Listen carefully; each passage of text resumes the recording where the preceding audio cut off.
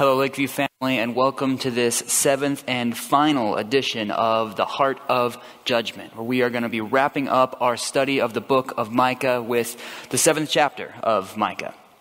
And in chapter 7, we're going to see Micah responding to everything that he has just heard, responding to the corruption in the sin of the people that God has been calling out, responding to the judgment that God is bringing in response to their sin, responding to the hope and the promise that God has given for redemption after that judgment.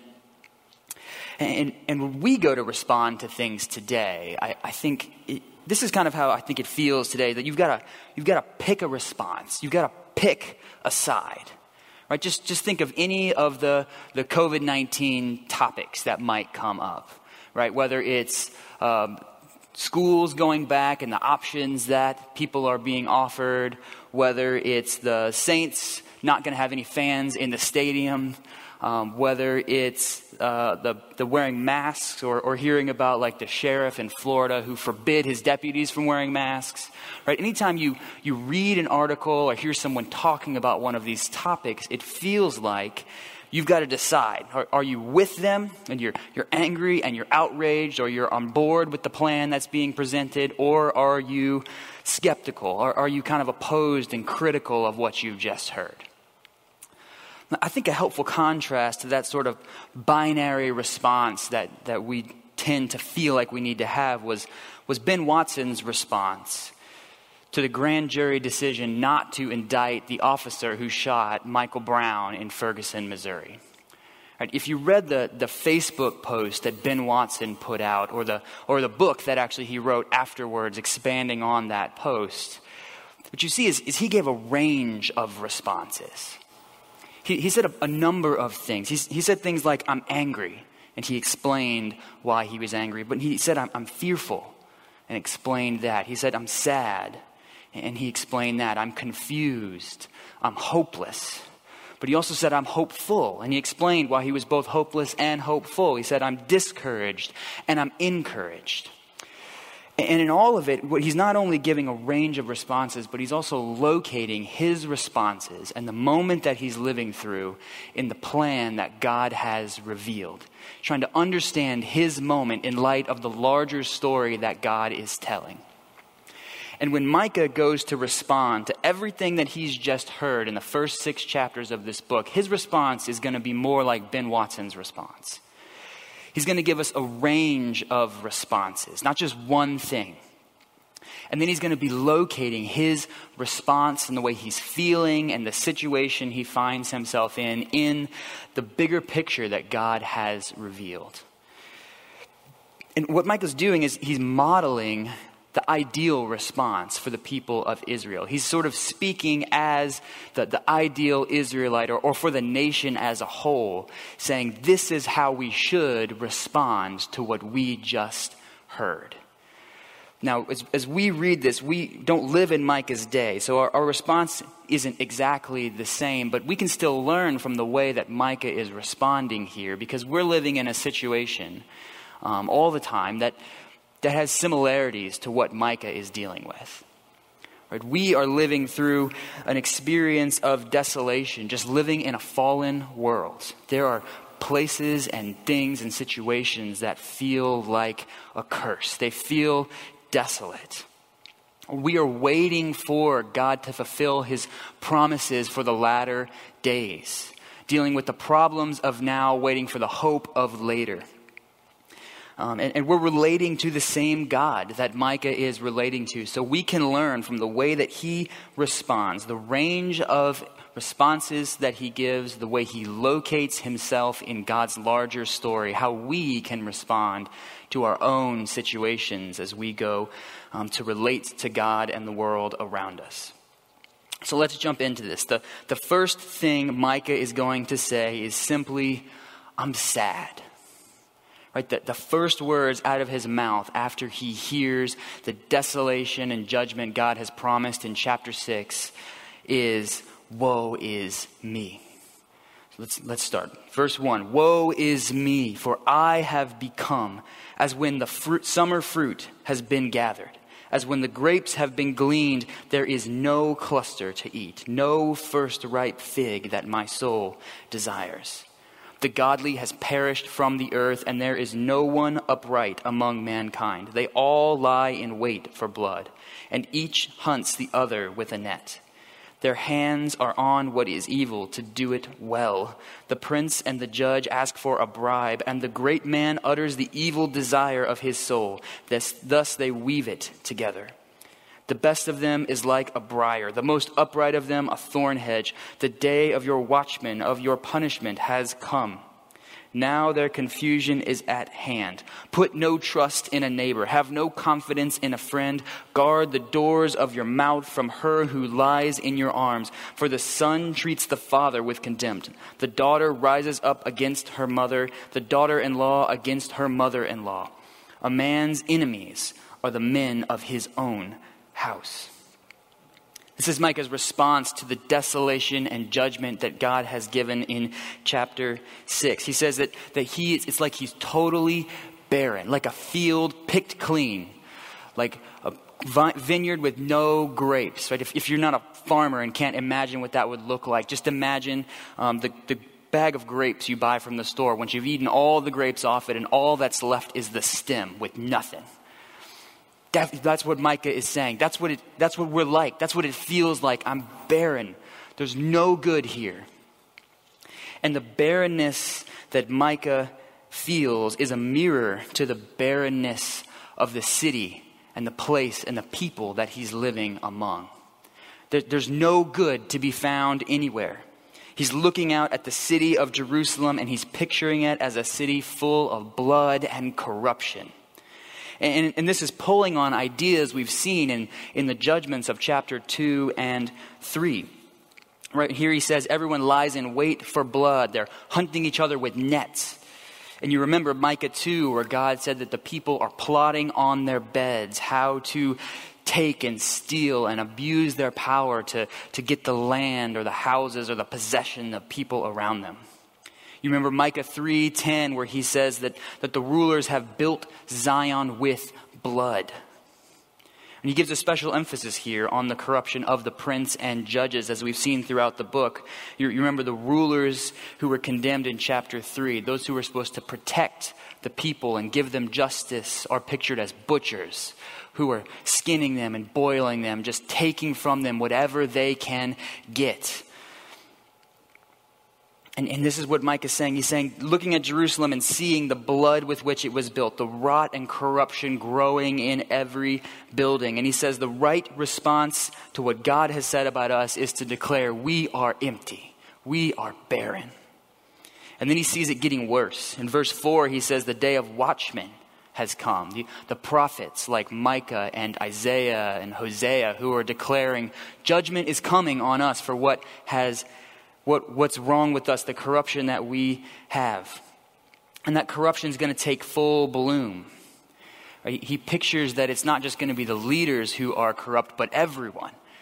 Right? You're not only going to not be able to trust the leader of your city, but you're not going to be able to trust your neighbor. You're not going to be able to trust your friend or even your wife or your children. It's not only the threat of foreign invasion out there or the corruption that you have, but everyone, this is going to happen among every person. And if you imagine when the pressure comes on, when the invasion comes and Assyria or really Babylon comes and invades the city, can you imagine what's going to come out of people in that moment? Right? Imagine living in places like France occupied by Nazi Germany or Scotland or Ireland when the English kings would come and oppress and rule over them. If you've seen Braveheart, you get kind of a picture of what that setting would feel like. And we celebrate stories of where that brings out the best in people and good people stand up and do what's right. But the reality is a lot of times pressure like that brings out the worst in people too. Right? It shows what's really inside of you, how you respond to feeling desperate, feeling like everything's being taken away from you. And how do you imagine that this city, full of corruption and oppression and selfishness and abandoning God, how do you think they're going to respond in that day? You're not going to be able to trust anyone. That's what Micah is saying. I think something that's notable here about Micah's lamentation, that's really what this is. It's a lamentation. Micah is expressing sorrow just all by itself. He doesn't feel any need to bring into this anger at the people around them or a plan for how to fix it. That's what we want to do, right? When we feel sad about something, we feel the loss or barren.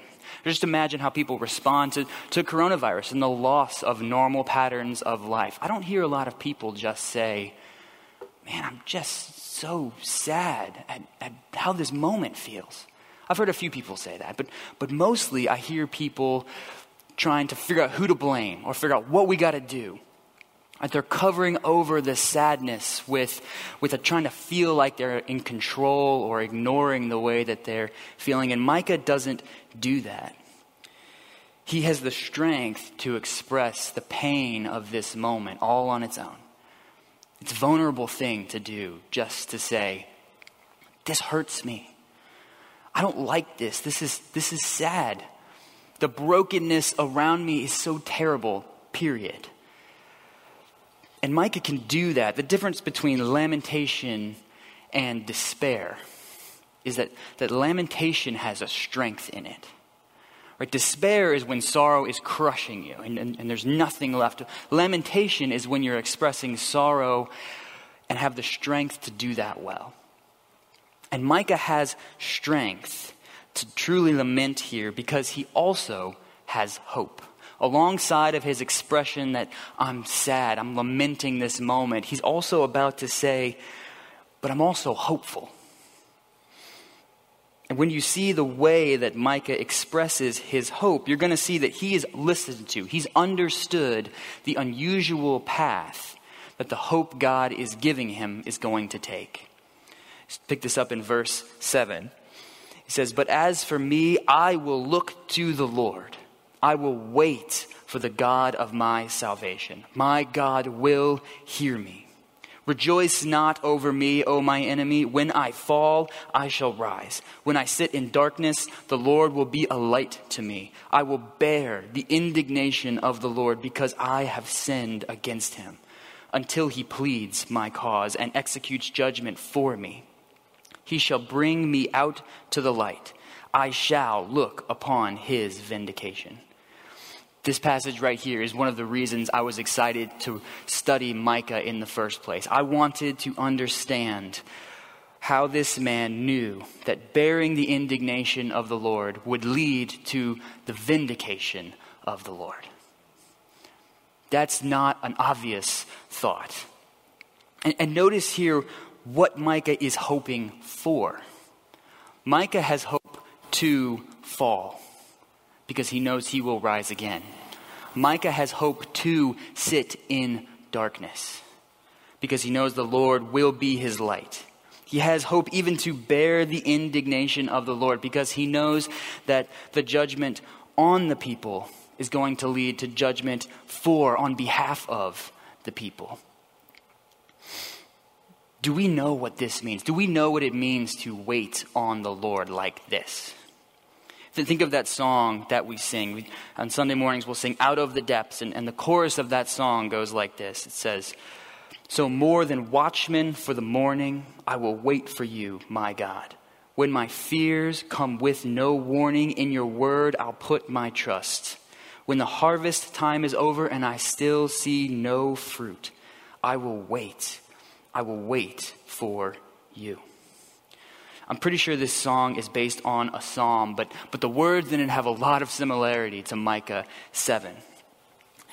When you sing this song, what do you imagine waiting is going to be like? Do you imagine waiting for the Lord is going to feel like there's this threat of danger coming and you're getting closer to the edge, and then right before the edge, God is going to save you and prevent that thing from happening?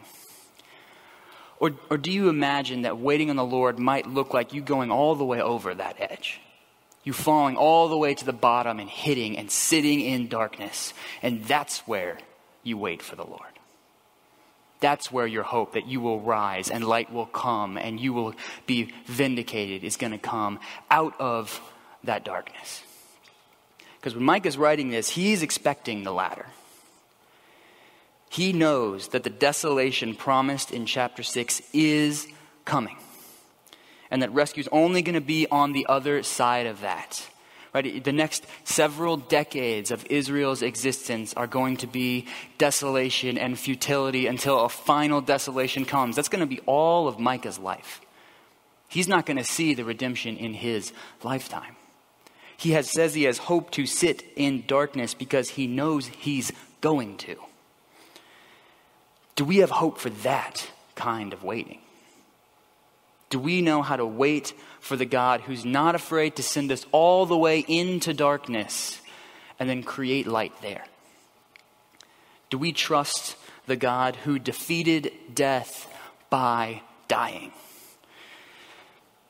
If we're going to trust a God like that, if we're going to walk with a God into darkness, over the edge of the cliff, we have to have a big picture, a deep trust in the promises that he's made, and that those promises are going to be worth the difficulty and desolation of the current moment. And that's the next thing that Micah turns our eyes to.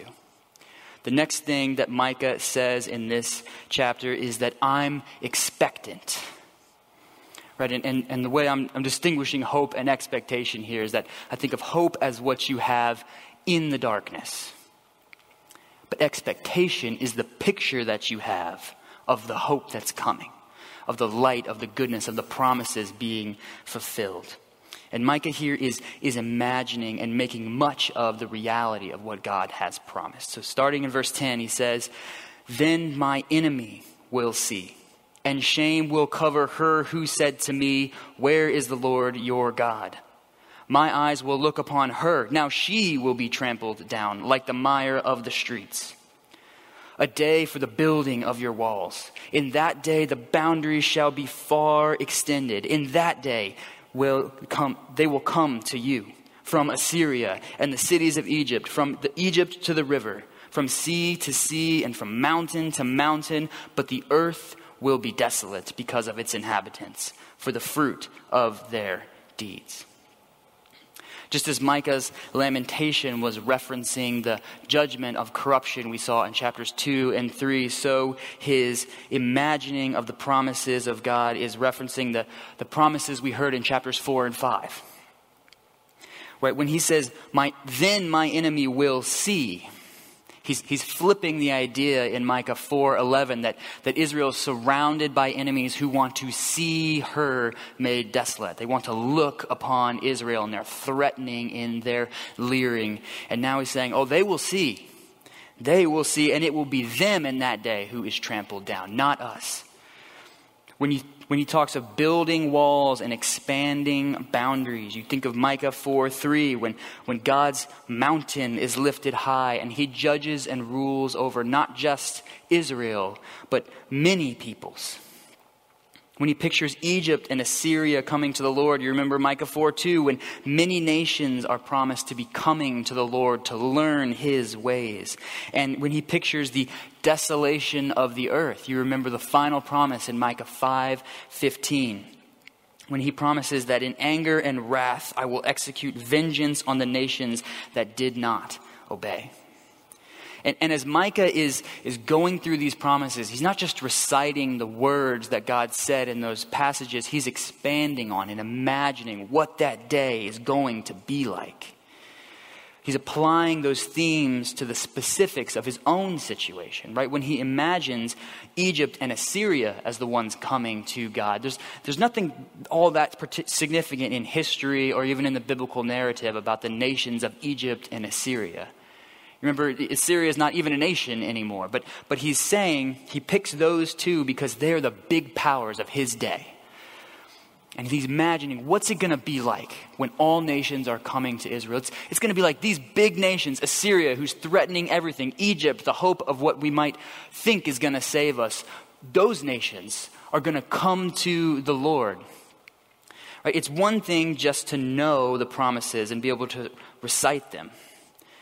But we need to feel the weight of them and apply them. What does that mean? What would it look like in our current situation? It's one thing just to know that Philippians 2:10 says, at the name of Jesus, every knee should bow.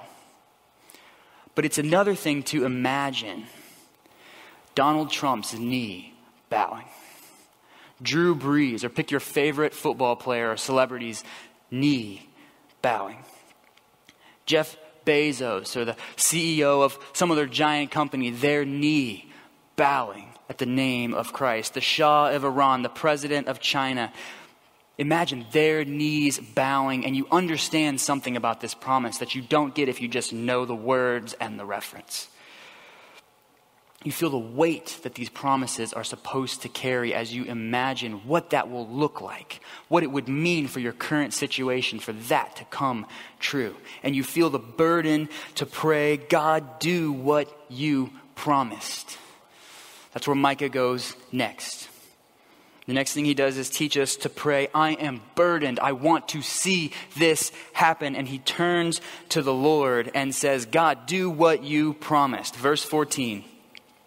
Shepherd your people with your staff, the flock of your inheritance who dwell alone in a forest, in the midst of a garden land. Let them graze in Bashan and Gilead, as in the days of old. As in the days when you came out of the land of Egypt, I will show them marvelous things. The nations shall see and be ashamed of all their might. They shall lay their hands on their mouths. Their ears shall be deaf. They shall lick the dust like a serpent, like the crawling things of the earth. They shall come trembling out of their strongholds, and they shall turn in dread to the Lord our God, and they shall be in fear of you. These verses are kind of like we're reading Micah's prayer journal. This is what he prayed to God. Right? He starts off the first verse praying God's promises back to him. Shepherd your people. Send the shepherd ruler that you promised in chapter 5. Bring your people to the good land that you promised. He pictures a garden, and he mentions Bashan and Gilead, which were ideal grazing lands for a flock of sheep. He's saying, God, give them the peace and the security you promised us in chapter 5. Give us the prosperity, and that everyone would live in security with a vine and in his own place that you promised in chapter 4. And then in verse 16, it's like he records what he heard from God during his prayer. I know I said last week that chapter 6 is the last time God was going to speak, and I was almost right. This is sort of like Micah was praying, and this is what God said to him, the impression he gave him to say that I will do what I promised. And when I fulfill my promises, it's going to be just as spectacular as the days of Egypt when I sent 10 plagues to bring you out of the land and every nation saw my power. That's what it's going to be like. And then Micah meditates and again imagines what that will look like. That the nations around right now who feel threatening and strong, they're going to be ashamed of their might.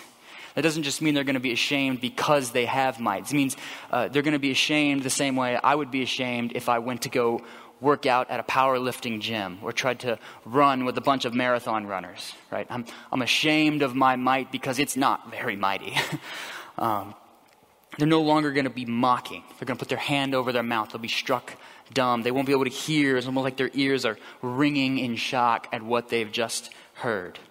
They'll be utterly humiliated and afraid, face down, face in the dirt, on their bellies.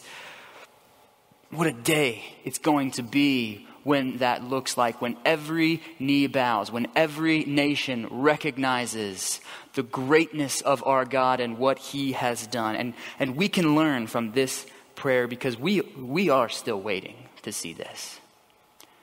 Right? There's a sense in which God has done the marvels. At least in part, right? Christ has defeated death. He is reigning on high. But every knee has not yet bowed. Not everyone has recognized the greatness of what God has done. And so we are waiting to see that. And we can pray, just like Micah prays in these verses. God, do what you promised in the midst of the desolation that we're experiencing right now. Bring your promises. Let everyone recognize the glory and goodness of our God. Let that be clear for all to see. And that's the final thing that Micah focuses our eyes on, is the glory of our God. The last thing Micah teaches us to say is simply, I'm in awe of this God who just spoke. And this awe, the glory of our God, is what's going to hold everything together that we just read. All the range of responses, the confidence in our hope, they all rest in the glory of this God. It's the context in which we need to place everything that we have heard, all of our responses. This is what Micah says. Verse 18. Who is a God like you, pardoning iniquity and passing over transgression for the remnant of his inheritance? He does not retain his anger forever because he delights in steadfast love. He will again have compassion on us. He will tread our iniquities underfoot. He will cast all of our sins into the depth of the sea. You will show faithfulness to Jacob and steadfast love to Abraham, as you have sworn to our fathers from the days of old. This is what we need to recite and to remind ourselves as we walk through darkness and wait for the Lord. And what a switch this passage is from the opening lines of Micah 1. Where God was coming down in fiery judgment, melting mountains and coming against his people. And now Micah concludes saying, and this same God delights in everlasting, steadfast love. He's going to show compassion and forgiveness to his people. And I hope as we've gone through Micah that this has helped you hold those two things together. That the God who judges and brings justice is the same God who forgives and shows mercy. And we need to hold that. We need to remember that those two are always true. That God will not acquit the guilty and he delights in steadfast love. Both of those are true. And if we can remember that and we can hold on to that and keep that picture before us, it will orient us as we follow God through unexpected paths like Micah is following this judgment to vindication. That doesn't make sense in the natural. It only makes sense when you see that this is what our God is like, that this all holds together in him. And this helps us to avoid simplistic or simple responses. This is why we can do more than just say one thing. Why we don't have to just look at the world and condemn it for all of its sins. Because God does that, but he doesn't only do that. And while we also don't look at people's lives following Christ, ourselves or others, and expect that they're just going to walk through blessing and goodness all of their days, because God does that, but he doesn't only do that.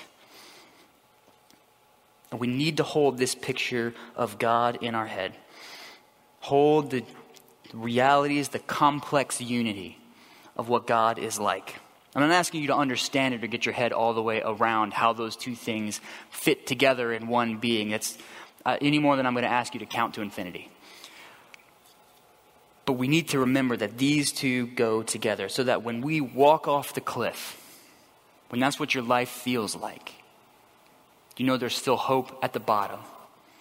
Because this is still within the plan that God has, the way that he leads his people. We need to hold this picture before us. And that's why Micah ends here. It's where we always need to end. When we go to respond to anything that we're facing. With a picture of the glory of our God who holds justice and love together. Thanks for walking with us through this series in our now increasingly and probably overly virtual world. I hope you've been blessed by it. Stay tuned. We're going to try to have some information in the next few weeks about where we're going to be going after this series. Probably likely be another online teaching, just given the way that the world is going. But we may have some other options for that as well. So stay tuned. I hope you'll join us for the next series.